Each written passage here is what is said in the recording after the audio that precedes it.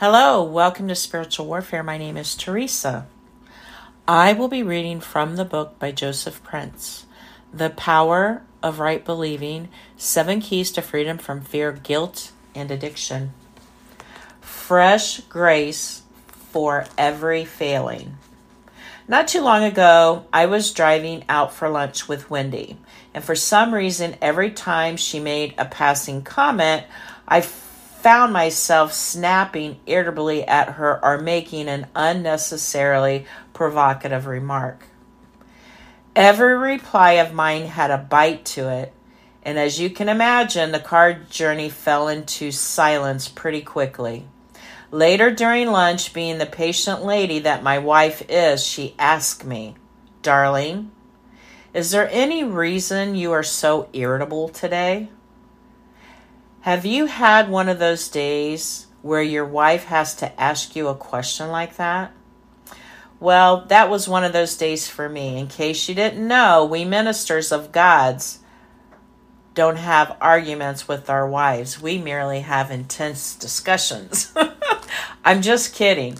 Of course, there are occasional disagreements in the Prince household.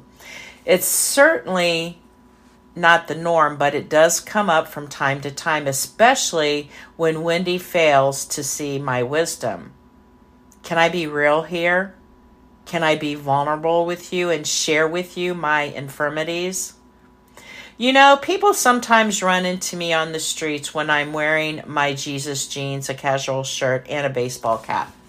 When they suddenly recognize me, they are astonished and exclaim, "Pastor Prince, you look so different from how you look on your book covers." Well, of course I look different. Do you honestly think I go around wearing a 3-piece suit or a tuxedo every day? Relax, I'm just having fun and poking holes at how some ministers like to portray themselves as always holy and perfect. Every strand of hair in place, appearance and behavior always immaculate. That's not me. I enjoy being open, authentic, and transparent. I like being the same person on and off the platform. Whether I'm standing behind the pulpit or lounging in a cafe with you, I'm the same person. I love the world, I love people, and I love pointing imperfect people to Jesus. And I am the first on that list of imperfect people.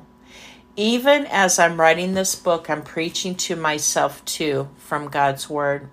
Now, getting back to my story about the lunch with my wife and why I was so irritable that day, let me say for the record that I am generally really good company. So what happened that day was out of character. Of course, as in all things, my wife was the direct beneficiary of this bout of irritability.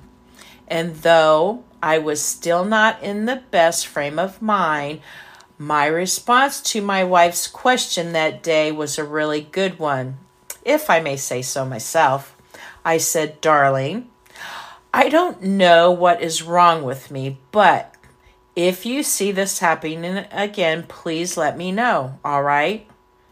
And just in case you have some outlandish illusions of me as a husband, let me say that it's also not the way I respond all the time."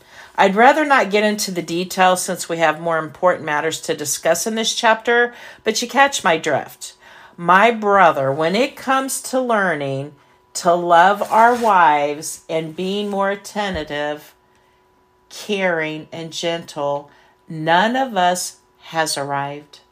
Like any of you husbands, I'm also learning and growing. Praise Jesus for his abundance of grace and the gift of no condemnation.